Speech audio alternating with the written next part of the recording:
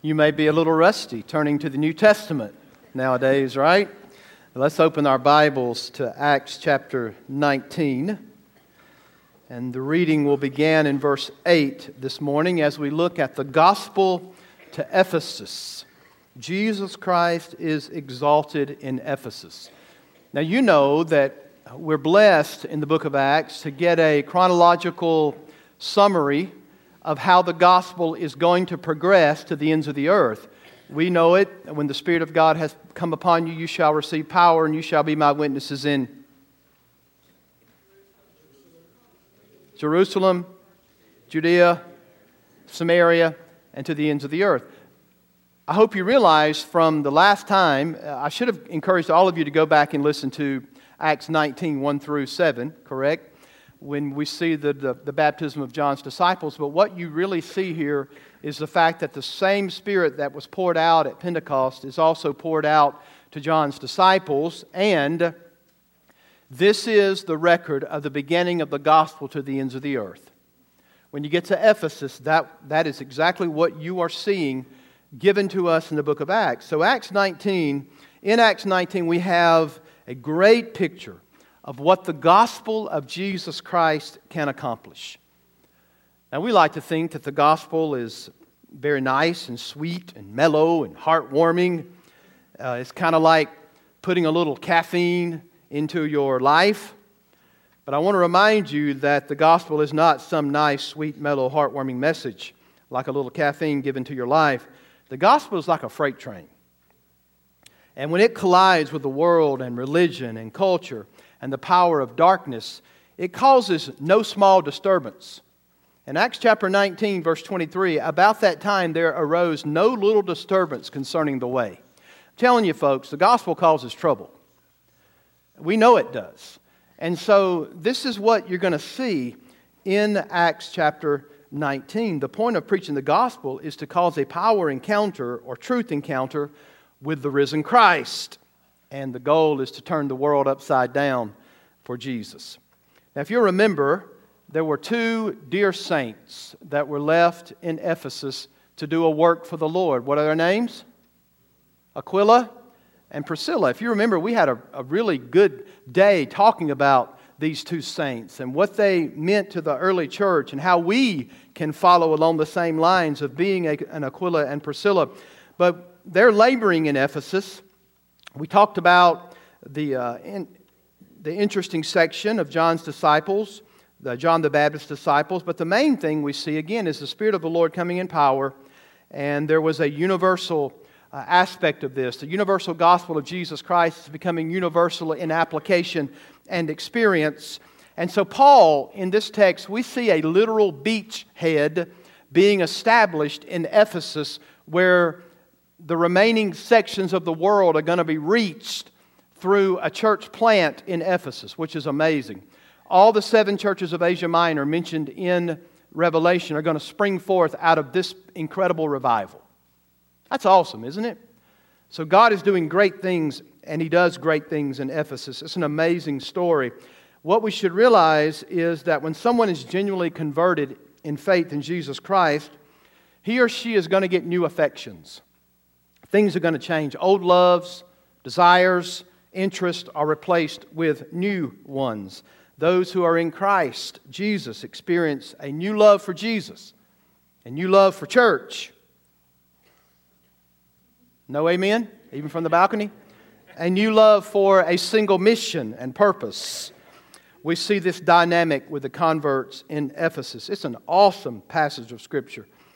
When affections change, everything else changes. Isn't that true? You ever met a young teenage boy about the age of 16 that is smitten with a young girl who's about 16? I mean, you couldn't even get the kid to wash behind his ears before that happened. Never washed his vehicle. Never hardly took a bath, for that matter. But all of a sudden, when he gets this new affection in his life, everything changes. I want you to ratchet that on up tighter and higher and higher and think about what happens when you trust Christ. You ought to be smitten by Him, and everything in your life should change. This text is really like a great awakening. When you read through this, revival hits Ephesus, and it's a great awakening when the Word of God is supreme. And then God is displaying His power in miraculous ways. Jesus Christ is magnified, and people begin to confess and renounce their sin. Folks, that's revival. And I just gave you the 4 points of the sermon. Okay? Let's read it. I'm not finished though, right? Chapter 19, verse 8. By the way, we were on our way to church this morning, and Natalie looks over at me and she says, "What did you put on?" "Well, you ironed my shirt and my tie, but I put the wrong suit on the shirt and tie." Y'all notice anything? I told her, it's purple. But literally, that's what happens around the preacher's house. I literally put the wrong suit on top of the shirt and tie. I've never worn this combination before. But anyway. So not only is my vision going bad, but I don't even know which suit to pull out of the closet. So don't be surprised if I pull that Christmas suit back out one day by accident. But anyway, all right, let's give attention to the Word of God. Just stay close. We're going to read from verses 8 down through 20. And by the way, in the sermons to come in Acts, we're going to take larger swaths of Scripture. It's necessary because of the narratives, okay? Beginning in verse 8. "And he entered the synagogue, and for 3 months spoke boldly, reasoning and persuading them about the kingdom of God. But when some became stubborn," remember that from last week, "and continued in unbelief, speaking evil of the way before the congregation, Paul withdrew from them and took the disciples with him, reasoning daily in the hall of Tyrannus. This continued for 2 years." Wow. 2 years. "So that all the residents of Asia heard the word of the Lord, both Jews and Greeks.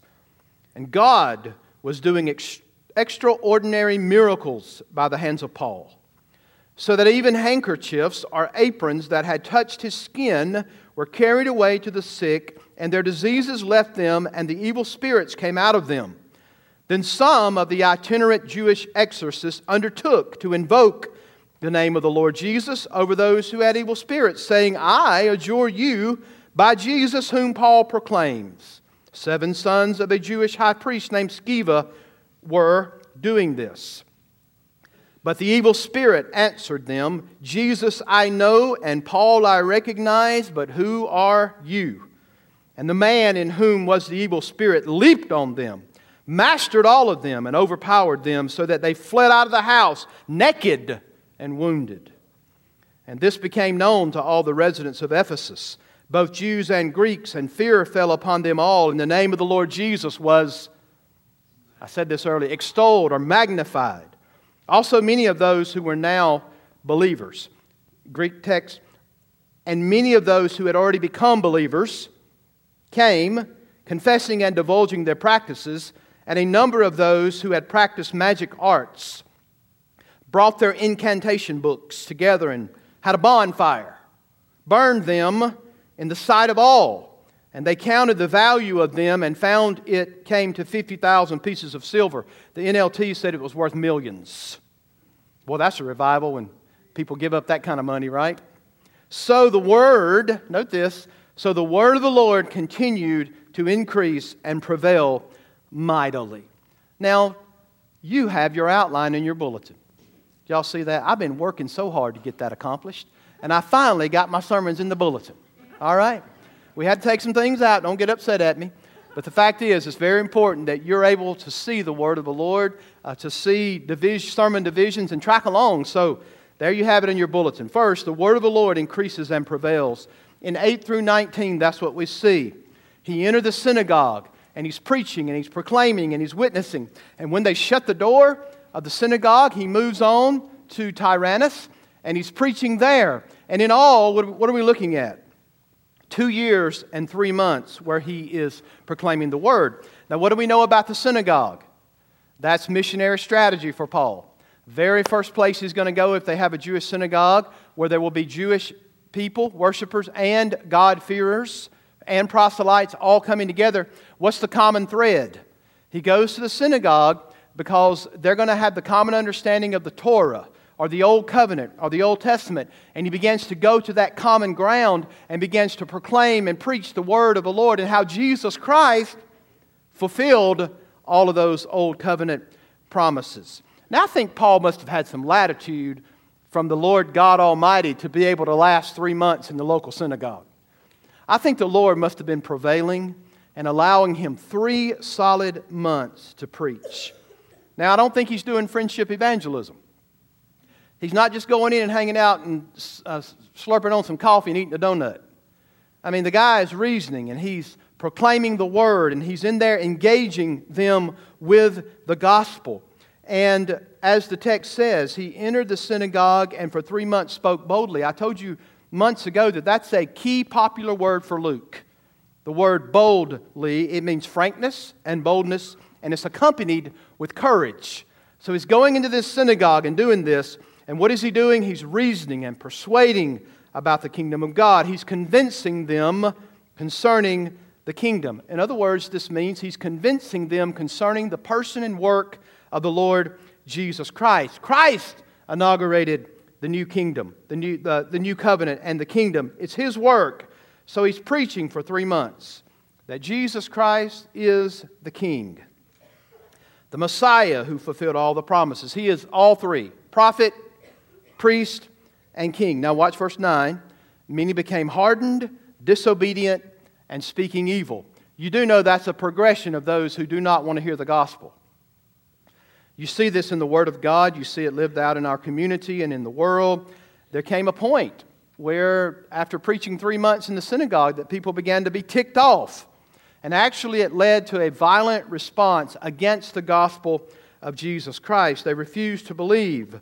This is the word apatho, which means to be stubbornly disobedient or disbelieving to the word. And then they start speaking evil of the way. Does this happen in our world when we tell the world that the gospel is exclusive and Jesus is the only way to heaven? What's going to happen? People are going to become violent over that, and there's that progression. They are hardened, like we saw last week out of Isaiah 6, that judicial hardening, and then there's disobedience, and then it leads up to total speaking out against and defying the gospel. So we clearly see this progression in rejecting the gospel of Jesus Christ. Unbelief, ladies and gentlemen, has a fatal progression. When a person hardens themselves against the living God and His Word, there's a slippery slope that's going to end in destruction. So they have complete rejection of the gospel in their heart, in their mind, and in their volition. In their will, they're stubbornly against that message. So Paul's going to pick up, take some disciples with him, and he's going to a place called Tyrannus. It's probably a lecture hall, and it's more than likely named after a man named Tyrannus, right? Some of the early oral tradition boast that the Apostle Paul would go into this school, into this lecture hall, at 5 o'clock in the 5th hour, and he would stay all the way to the 10th hour. Every single day for 2 years. What do you think Paul was doing in the morning? Working with leather, making tents, doing whatever it took to support himself in Ephesus. And here Paul would go in from the 5th hour on. Now, why is that important? I don't know. No, seriously. Here's why it's important. In their time frame, most scholars believe that they took their siesta around 5 p.m. It was more common for people to be awake at 1 a.m. in the morning than it was for 5 p.m. in the afternoon. You're like, whew, I wish we could go to that model. I know I don't want to be up at 1 a.m., but I would like to take a nap every day at 5. I really would. But that's what's going on. And so more than likely, think about this. When they have their downtime and their siesta time, Paul gets ready to go. And he goes into the synagogue. He goes into Tyrannus, and he is preaching the word of the Lord. And he does this for 2 years. And isn't this captivating? And all the residents of Asia heard the word of the Lord, both Jews and Greeks. Isn't that phenomenal? I mean, I think this is kind of the first time, I didn't check this in Acts, but everybody in the area heard the word. That must mean that it was more than just Paul that did this. It's the fact that they were carrying the gospel away from Tyrannus. When they trusted Jesus, they took the gospel with them. Do you think people were carrying it to their various areas? I would say absolutely. It's probably at this time that the church of Colossae was planted by Epaphras. Most likely, again, all 7 churches of Asia Minor were planted during this time. In other words, the word of the Lord, the preaching and proclaiming of the gospel of Jesus Christ and His word, created this beachhead in Ephesus, and it affected the entire Asia Minor. This is interesting. We have missionaries in Asia, and just think about this. The missionaries went out from Asia, now they need to go back. We're in danger of that too. In our country, I told you how pivotal Acts 16 is for us getting the gospel, that Paul was given the Macedonian call, and he went east by God's direction, and we need to thank God that he did that, so that we heard the word. But it's interesting to read the text and think about this. Now look, folks, when it comes to God's word, remember what our point is? We're looking into the word of the Lord increasing and prevailing. Do you not see that taking place? In the synagogue, prevailing for 3 months, triumphing. And then in the school of Tyrannus, and everybody is hearing the word of the Lord. But I want to remind you, it's not just the sermons that your preacher preaches on Sunday morning. I'm talking also about Christ meeting you in the Scriptures alone when you're studying the Word of God. I'm talking about you helping others with the Word of God and meeting Christ in the Scriptures. Folks, I'm telling you, that's the only way you can meet Him. You meet Christ through the Scriptures. Faith cometh by hearing. You can't even have faith, folks, without the Word. So I'm encouraging you as a church to think about this. We need to intensify our efforts, one-on-one, Sunday school classes, small groups, large groups. Every gathering we have, we need to intensify our efforts in expositing and explaining to one another and to groups what the Word of the Lord says. I believe that it can transform not only Ephesus, it can transform this church, and it also can transform the entire world. Amen. Folks, you know God's got this thing, don't you? Amen.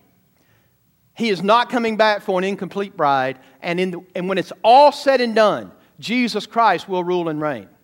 And it's going to be according to His Word that this is accomplished. So my encouragement to you is to remember Psalm 19 verse 7. The law of the Lord is perfect, and it revives the soul. That's what happened. When the Word of God was preached, it revived souls. And so the first thing we see in this great awakening in Ephesus is that the Word of the Lord is increasing and is prevailing. You just can't stop it. You can't stop what God is doing through His Word. Number two, the power of God is displayed. Now, these are some extraordinary things we read here about an apron and a handkerchief or a headband, isn't it? It's extraordinary things taking place. But here's the key. Who's performing the miracles? I mean, it says clearly in the Word of the Lord, and God was doing extraordinary things, miracles by the hands of Paul. Notice how they are described. Luke wants everyone to know that Paul isn't a magician. He isn't a miracle worker. God gets the credit for what's going on in Acts chapter 19, 11 through 12. Luke also identifies the miracles as extraordinary. You know that there is a difference in terminology. There are normal miracles that have accompanied apostolic work, but there are other miracles that Paul would say are extraordinary, or Luke will say this, and these are just that. You don't see these throughout the Scriptures. These are unique to this setting. Paul would later say in 2 Corinthians chapter 12, verse 12, that signs of an apostle were with me. And surely he's speaking of the apostolic witness and how God used him and miracles that were unique that accompanied Paul in his ministry endeavors. Again, Paul was probably making tents in the morning. And I bet you would sweat when you make a tent, right? The text talks about things or cloth that was in touch with his skin. So more than likely, most scholars believe what would happen in the morning was Paul would get up and he would take what we would call a headband and he would tie it around his head. And he would work. But he also had something called a sweat apron that was tied around his waist. And so these were the things that he was using himself in touch with the skin and full of sweat. And the fact of the matter is, people were getting these. And the Bible says, you know, again, think about this. He takes that rag, turns it into a headband, ties it around his head, uses the sweat apron. And this was a cloth large enough, again, to wrap all the way around the waist, absorb sweat. And in this section, we see the power of God displayed through an instrument. Or God would see fit to use an apron and or a headband that had come in contact with Paul. It was not Paul's sweat healing anybody. It was not Paul's ability healing anybody. And unfortunately, this section of Scripture has served as the inspiration of thousands of televangelists for over 2,000 years. This is very unfortunate. In this text, they're taking pieces of his headband and waist apron, placing them on people, and they were being healed. I don't think for a single moment that Paul was packaging these pieces and offering to people for a tax-deductible offering. It's not what's going on in this text at all. What do you know about Ephesus? What do we know about it? Well, first, remember, not only sickness, but they were removed. Demonic oppression left people. Demons were cast out based upon this.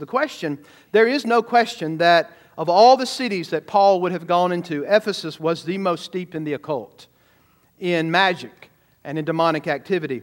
It was the New Age capital of its day. No doubt about it. So God is here accompanying the gospel message of Jesus Christ with miracles that are extraordinary to capture the very magic-minded Ephesians. Isn't it awesome that our God would condescend in mercy and kindness to show the Ephesians how His power is much more powerful than anything they could ever imagine? And that's exactly what is going on. Did you know that little of the typical Christian life ever involves visible displays of miraculous power? We all can attest to this fact. I hope you've read the Proverbs. But most of your Christian life involves submitting to God's revealed Word called the Bible, while all the time walking by the Spirit of God and pursuing godly wisdom. We need a balanced view of miracles, don't we? Because there's no doubt that the gospel message was accompanied with extraordinary signs and wonders while Paul was preaching the Word. But we need a balanced perspective on miracles. We cannot rule out the miraculous, right? Because our God is not in a box. He can do anything that He wants to do. But you better not assume that God is not at work when you don't see miracles.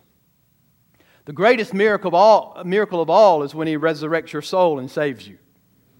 Because no other miracle means anything or is worth anything unless you are saved by grace through faith.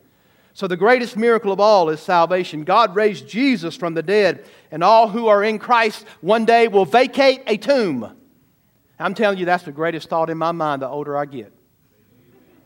One of these days, God will give you a new body. You're going to vacate a tomb, just like the Lord of glory. What an awesome understanding.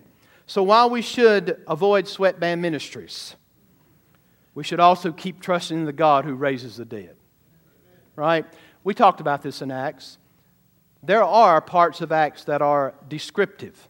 And we know as a church, we pick up on those descriptive things and we see other scriptures supporting that. And those are things that we need to describe or prescribe to our church. So there's prescription, things that are prescribed that we need to think about doing. But there's also things that describe historical events that God never intended for us to try to mimic. Y'all listening? We're not called by God to mimic what happened in this text. It's not prescribed anywhere in the New Testament to do this. It is described for us. Paul is simply the instrument here. God could choose to do these miracles today, but certainly we should not expect it. Now look, would this have made Paul a very popular person? Man, if he did this kind of thing today, he would certainly have his own television network, right? TBN or whatever else. But what's going to happen is this catches the attention of the exorcists in the town. So next week we'll talk about how the gospel affects social order. It just turns the world upside down. But this is you're beginning to see a little bit of how the gospel touches more than just small groups. It affects a whole community and a whole society, and this is part of it. So the Word of God is prevailing, and it is increasing. The power of God is on display. Anything the occult might think they can do, they hold no candle to the King of Glory. Right? God is in control. But here's the third thing. Jesus Christ is magnified. And in this little excerpt, we meet the 7 sons of Mr. Sceva. Interesting, right? Alistair Begg calls them the streaking sons of Sceva. Right, if you listened a while ago and heard that they're going to flee naked. But these are itinerant Jewish exorcists. Now, where do these guys come from? You have any idea?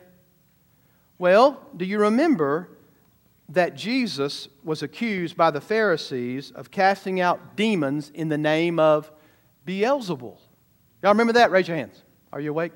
If you don't remember, you need to read your Gospels, right? There's 4 of them, right? Read the Gospels and you'll see that they say to Jesus, you're the spirit of Beelzebul because you're saying you can cast out demons. It's got to be in the name of Beelzebul. Jesus said to them, if I cast out demons according to Beelzebul, then by what authority do your sons cast them out? The Pharisees have some sons of Sceva, whoever that might be, that are actually, they're in a business. They really are. And Jesus said, therefore they will be your judges. Now note this, but if it is by the Spirit of God that I cast out demons, then the kingdom of God has come upon you. Hallelujah. Is the kingdom not here in Acts 19? Right? Because we see, well, it's through the Gospels too, but here in power, we see this. So scholars debate this guy's designation, sons of Sceva or Mr. Sceva, but most believe he was merely related to a high priestly family back in Jerusalem.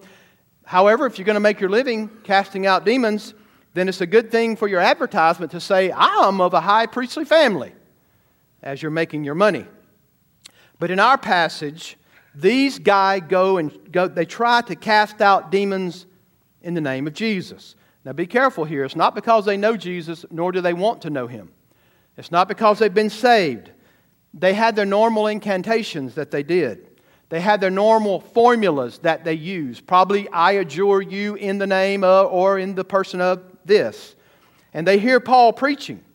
And they also see people taking his aprons and his headbands. And they're like, wow, let's just get connected up with this. Let's tap in to the power. These guys are syncretists. Do y'all know what that means? It is an amalgamation of all the different religions and cultures and thought melted together. And I'll have to be honest with you, there are some Baptists like that. To my chagrin, there are some Baptists who believe a little bit of every kind of religion. And that is so sad. There's only one saving faith, and that is in Jesus Christ the Lord. Period. So even Baptists sometimes are syncretists. They brought all these thoughts in from the world and culture and a little bit of Buddhism and a little bit of New Age, and they just bring, you can't do that! All right? You can't do that because there's salvation in only one. There's only one God and Father of our Lord Jesus Christ. So we can't do that. Some of you are sleeping, now you're awake.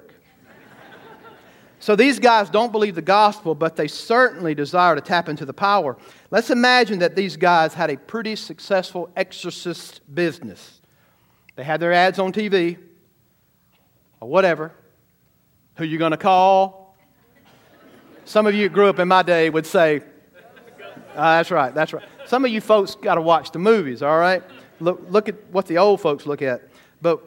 And then let's try it. Look, new incantation. New incantation. We got a new one today. And they actually received the power encounter of their total career. What a power encounter. It's just not what they thought it was going to be, right? The evil spirit responds out of the man. So in response to the so-called incantation, we adjure you in the name of Jesus, whom Paul preaches, they respond to this. The demon responds this way, Jesus we know. And Jesus' name in the Greek is in the emphatic here. Jesus we know Him. And Paul we recognize, but who are you? Man, this is one of those texts that's always just got me. Do they know you? Are you serving Christ enough? This is, whether I'm getting this exegesis right for my own life, I'm going to give you the right one, but here's the deal. I've often looked at this and said, oh Lord, am I engaging enough? Am I threatening the enemy enough that they even know who I am? Period. For most of us, we would say, absolutely not. There's no way we can, because we're not doing anything. We're not engaging. We're not living for Christ.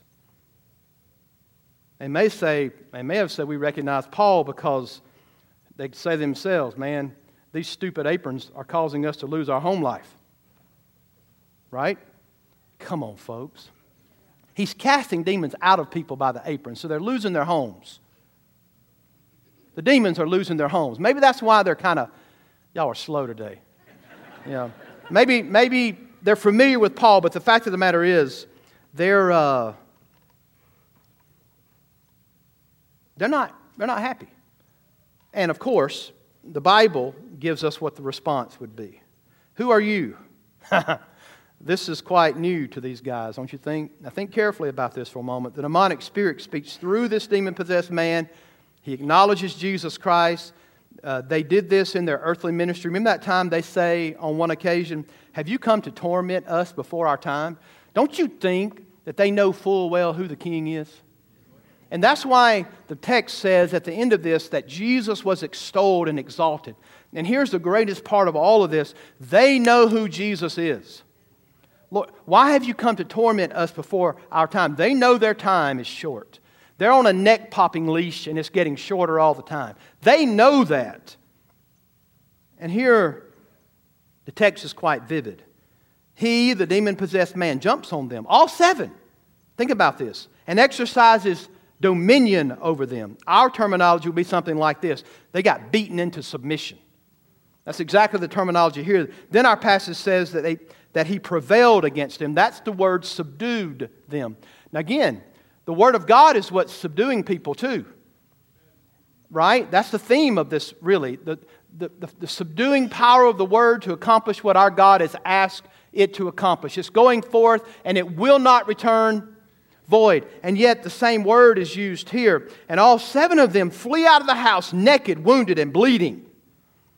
Man, this wasn't a common occurrence nowhere, no matter where you lived. Right? To see this. Verse 17 tells us that the news traveled fast.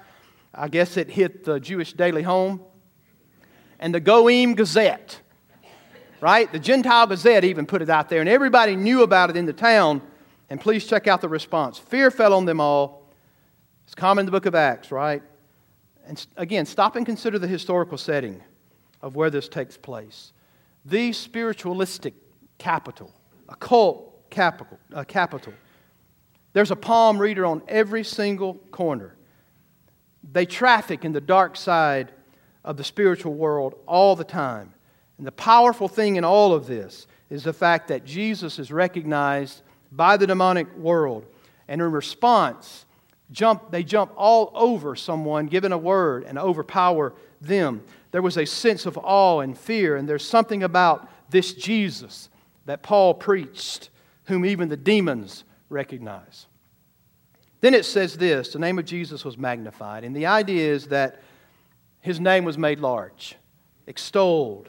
The city is laid in waste with spiritual realities and darkness. Yet it is now in awe and fear of Jesus who is magnified. Don't we want that kind of revival? Where the spiritual powers of darkness are overcome and Jesus Christ Himself is magnified. This leads us to the final mark of the Holy Spirit being at work, and it's believers confess and renounce their sins. Now, this power encounter affected those who had already believed, right? It's clear from the grammar that these were believers who were participating. Also, many of those who were now believers came, confessing and divulging their practices. And a number of those who had practiced magic arts brought their books together and burned them in the sight of all. And they counted the value of them, and they found it to, some scholars say it's anywhere between $250,000 up to millions. It's all dependent on variables. So the word of the Lord continued to increase and prevail mightily. Could we stand a good dose of believers catching a glimpse of the power of Jesus in such a way that it causes us to think about our sinfulness before God? It causes us to renounce former habits and sinful habits and to confess those sins. In other words, there's a deeper sense of repentance before God after this takes place.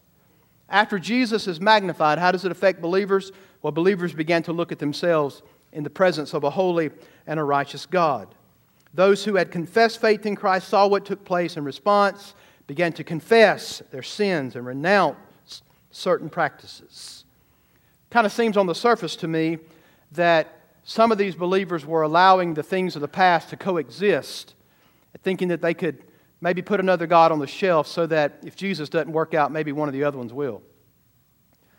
As a matter of fact, when you read the book of Ephesians, y'all know where that book came from? Yeah, his ministry in Ephesus, right? As he writes that book, I think that throughout the text of Scripture in Ephesians, there's this sense that the Ephesian believers are still kind of captivated and wondering should they fear the occult or demonic life. Why? Because of Ephesians chapter 6. The greatest chapter written in the Bible on spiritual warfare is found in Ephesians chapter 6. And what is the reminder? Therefore stand in the victory that you have in Christ Jesus. Put on the full armor of God. So there's this reminder to them. And so I think the response, total separation from the past. How are we doing on this one? I mean, folks, this is a big one, is it not? The Bible says in 1 Thessalonians 1, that Paul says, we know what kind of entry we had to you, how you turned to God from idols, to worship the true and living God, and to wait for His return from heaven. So there was a separation from the past for those who truly met Jesus Christ. And for all of us, there are certain things, certain sins that we kind of want to hold on to.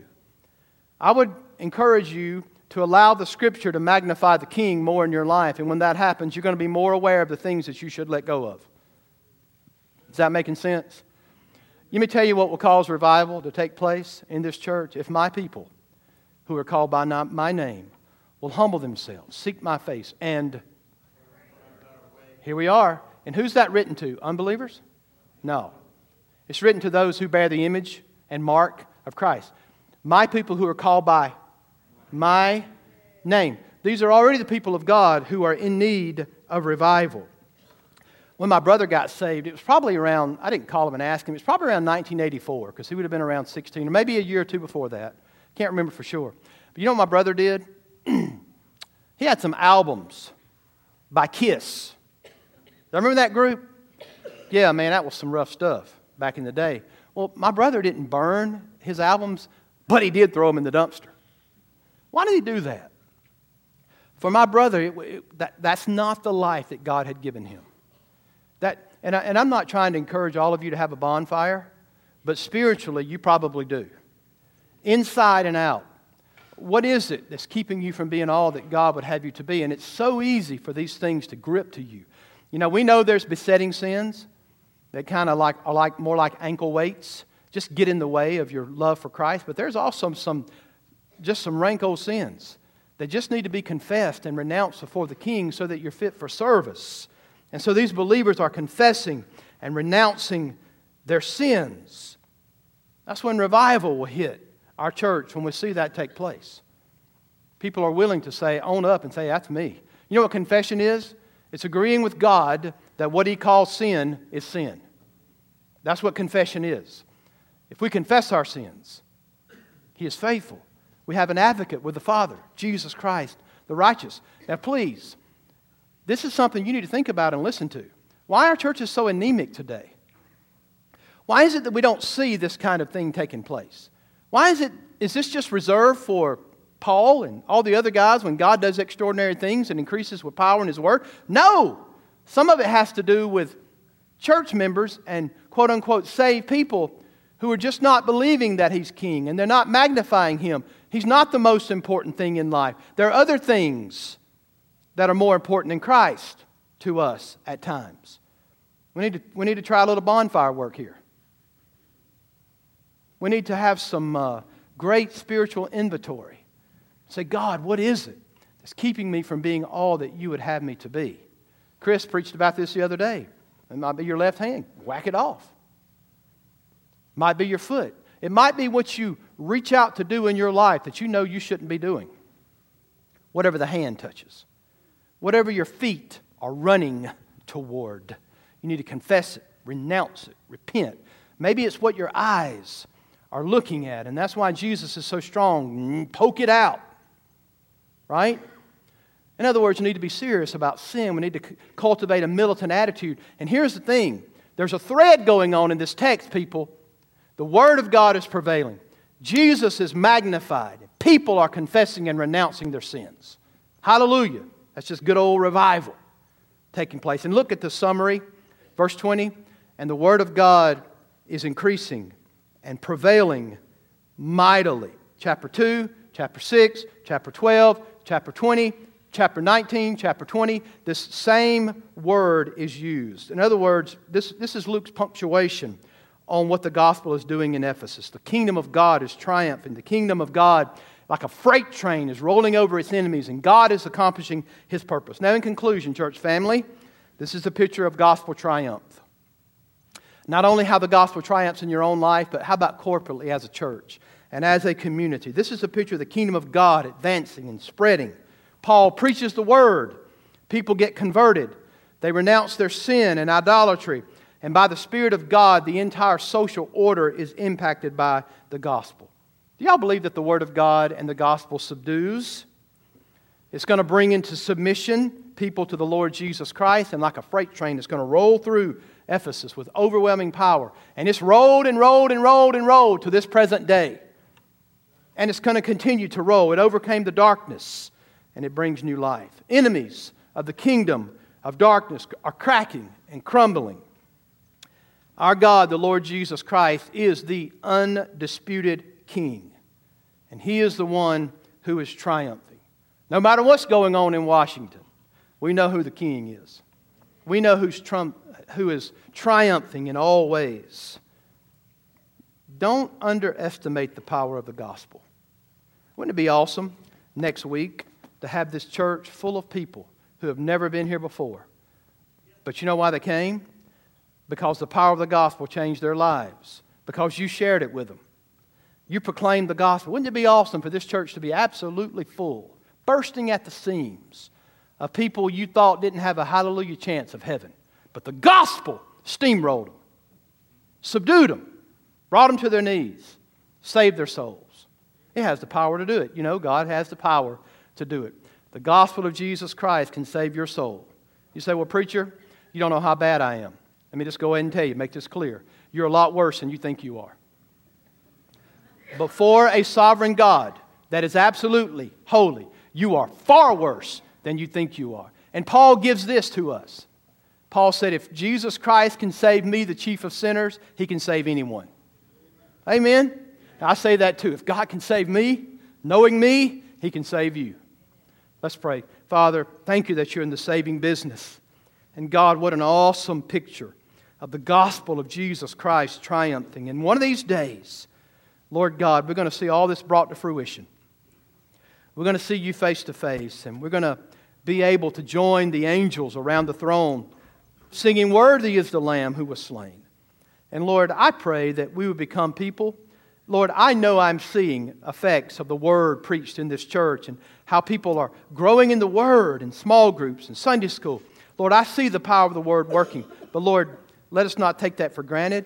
And Father, let us, Lord, be more committed with confidence that Your Word can change hearts, that You can accomplish Your purpose. God, give us a new confidence, starting today, in the Word of God to change lives. Lord, our lives and others we come in contact with, the gospel of Jesus Christ can change souls. God, give us a new, renewed confidence in that. And Father, again, if there's one individual that's been under the sound of the preaching of the Word today that's lost, God, would You draw them to You with the silver cords of grace.